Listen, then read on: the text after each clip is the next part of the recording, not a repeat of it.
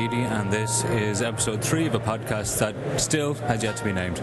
This podcast has been recorded from the 2014 Web Summit, a huge 20,000 strong tech event in Dublin, where this year saw an edition of the Sports Summit, a stage set in a Spiegel tent where everything from sports tech to social media to stats to fan engagement was discussed, with an assortment of guests, big names and small crowds and large, and I was there for the 2 days. So I'll give you a quick rundown over the next 20 minutes or so of the kind of experience it was.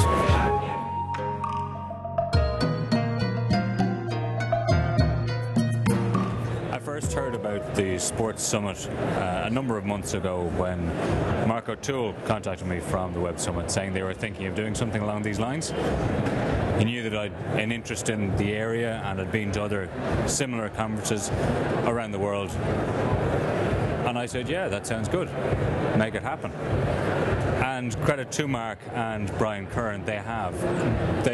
My impressions from the 2 days initially, they've pulled it off. There's room for improvement, but it was something that I think a lot of people enjoyed. And judging by some of the crowds at the events, they'll have to make this a little bigger next year. It's something that sits off the main conference very, very well. There's a lot of money in sports tech. There's a lot of interest in it from people who are in the tech sphere or perhaps the corporate sphere who might already be at an event like this and maybe just want to prove that they are a more interesting company by getting involved in something. It started off on Tuesday morning with David Epstein giving, I suppose, the keynote presentation, which delved into some areas that if you've read his book, The Sports Gene, you'll have been a little familiar with. A new thing towards the end, which I found particularly interesting, was the research that he's done, or that he presented. Kids in big cities are more likely to specialise in sports at an earlier age, and the funny thing about this is that they end up not being as likely to be a sports star. Your small town sporting hero, who's more likely to have grown up playing, two-way football on their local American football team, playing both in attack and defence, as well as on the basketball team and on track and the baseball team, because there's only maybe 30 or 300 kids of his age in the area. He is more likely to become a star when he gets into his 20s. I've in the past said that my gut feeling has been there's a natural advantage perhaps in Ireland in having so many team sports available to kids at such a young age, that be it soccer, rugby, Gaelic football and hurling, that seeing research like this kind of made me happy. There's no evidence that this works in Ireland as well, but there's a feeling there in my gut anyway when I was watching that being presented, that maybe we have something here that we should use.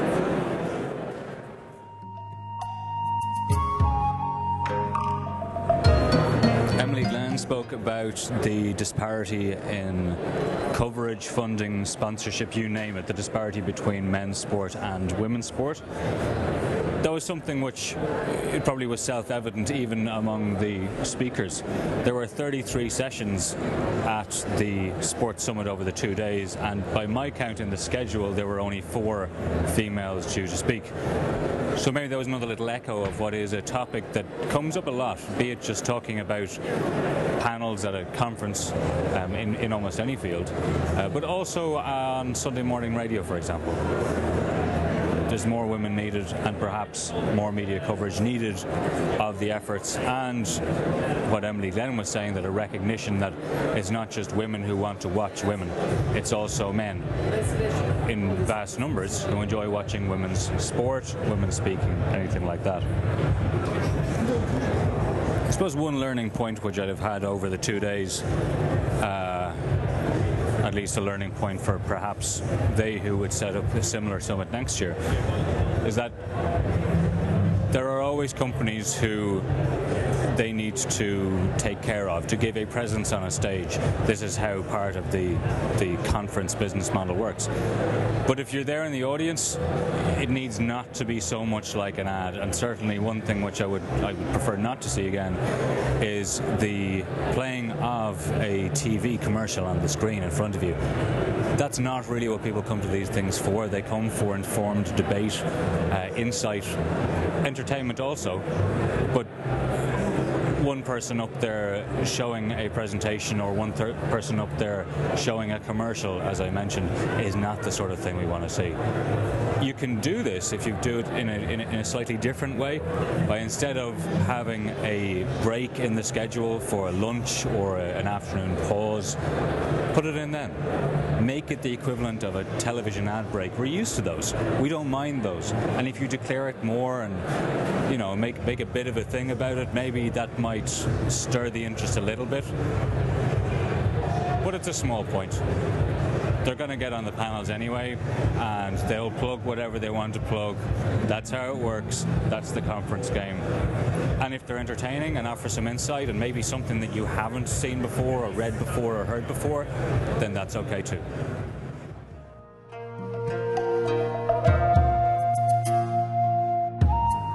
So I mentioned earlier about the difficulty with having people on stage who are there purely to plug the product. Well, that can work in two ways. One, you can have the not interesting bit, playing a commercial that doesn't really engage. And then you can have someone who comes over from New Zealand, small company, trying to do something really interesting about concussions. Not the most assured presenter I've ever seen, but Ed Lodge, former rugby player with their company CSX, they've developed a small chip, small accelerometer, about 1 centimeter by 2 centimeter by a half centimeter in depth, that they tape to the person behind the ear. And that measures how fast the head motion accelerates, both forward and back, and also, and importantly where concussion is concerned, the rotational acceleration. Now, this can be used for a number of different ways. They're doing work with the Auckland Blues and with Wellington on this in terms of getting real data. What they want to do is to bring it into a children's market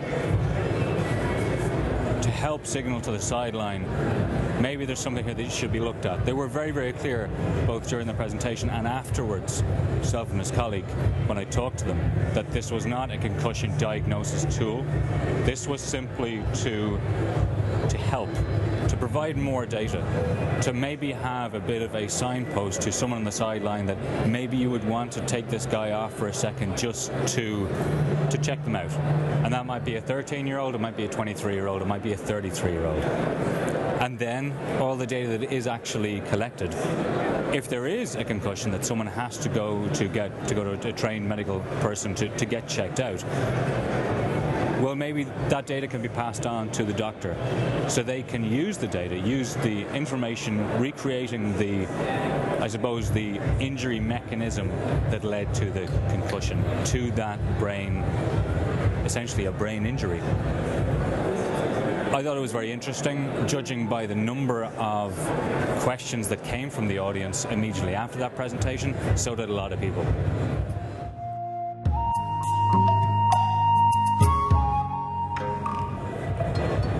Last on Sports Summit Day 1, but by no means least, was the Financial Times journalist Simon Cooper interviewing Bill James. Bill James, as most of you listening to this podcast will probably know, is a fairly big noise in the world of sports statistics and anything related to that field. And the room, the Spiegel tent, was pretty full. He's a kind of a lumbering figure, if you've never seen him in the flesh. He slopes along, I suppose would be the term. Gruff, bearded, a little bit of an ornery side to him, I'd say, if you rubbed him up the wrong way. And Cooper started out pretty much by saying, "You are a contrarian," and I think he lived up to that. It was a really good half-hour discussion, rummaging through, suppose, how Bill James felt about being on the outside and then going into inside baseball. How he felt about not being able to write about baseball anymore, which I think, certainly to my eyes watching, I think that's something he is sad about. That he can't express his views and his feelings about players so readily and easily as he could in the past about the game he loves. And he makes up for that now by writing about different subjects. He's published a book about murder. And as Cooper probed him on a little bit, the statistics on murder, it's almost like murder analytics. And right now he's working on a book about a 100-year-old crime, a horrible crime, he described it as. I don't think people will have been disappointed by it. I think it was engaging conversation by a very smart journalist interviewing a very smart man. And that's what sports summits need. That's what a sports conference needs. You need people to do their homework and to be ready to have a real conversation. There were moments in the chat between Cooper and James where you could see Bill James searching for a word, and because people were clued in and engaged, you could hear a pin drop. That's good conversation, that's a good panel, and it was a very good ending to day one. So when it came to day 2 of the Sports Summit, I had my work cut out for me because Simon Cooper had done a fairly good job.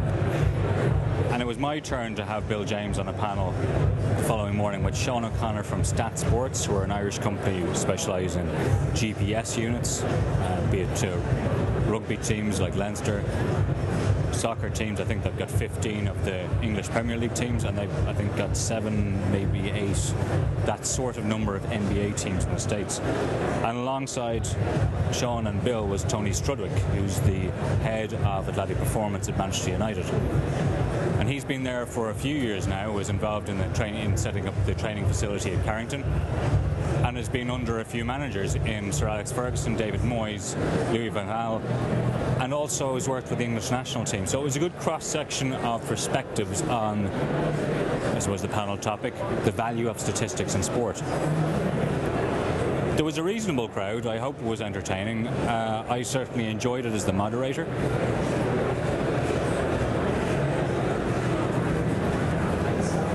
I certainly found it fascinating that there is a panel like this with some decent calibre names being held in Dublin, in Ireland. It's not something which previously I'd have had to go to somewhere like the Sloan Conference in Boston, which is a very different beast, but a far more mature beast.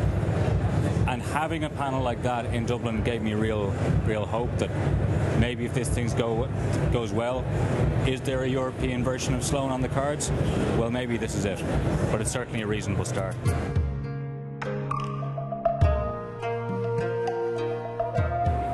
The biggest crowd by far at the Sports Summit over the 2 days was for Rio Ferdinand, and the crowd actually started to build a couple of sessions before he was due to speak. He was being interviewed by ESPN's Jeremy Schaap, who'd come over to the occasion, and Schaap had been interviewed the previous day himself by Ger Gilroy. Schaap spent much of the time talking to Ferdinand about how he'd used social media to help change his image a little. Ferdinand said that when he first came on the scene, perhaps because he was from Peckham with the Del Boy influence, then he was seen as a bit of a wide boy. And he wanted to use social media to help transform the perception of him as a person. So he did things like, tell people he's going off to do the school run. I said, well, he'd get replies on Twitter saying, do you not have a chauffeur? And he'd go, no, I do the school run. And he'd do a similar thing by saying, I'm going to get the train somewhere. He'd get the train down to London, for example. And people would again get onto Twitter and say, hold on, do you not fly? I said, well, no, I get the train. I get the train on my own. It's the quickest way. But, he goes first class because he's got cash. But it was an interesting exploratory discussion in how someone's using tech, because Twitter is tech. Social media is tech at its heart. It's a communications tool, but it's enabled by technology to change their lives. Because now, because of that change in perception, Rio Ferdinand feels that he can now go work in the media. He is a BT Sport brand ambassador now, and he reckons that would not have been possible had he not used social media in the way that he did.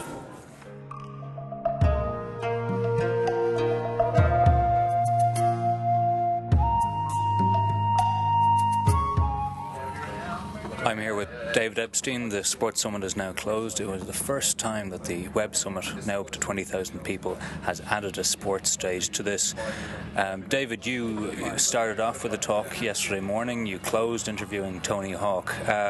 You're a big star here.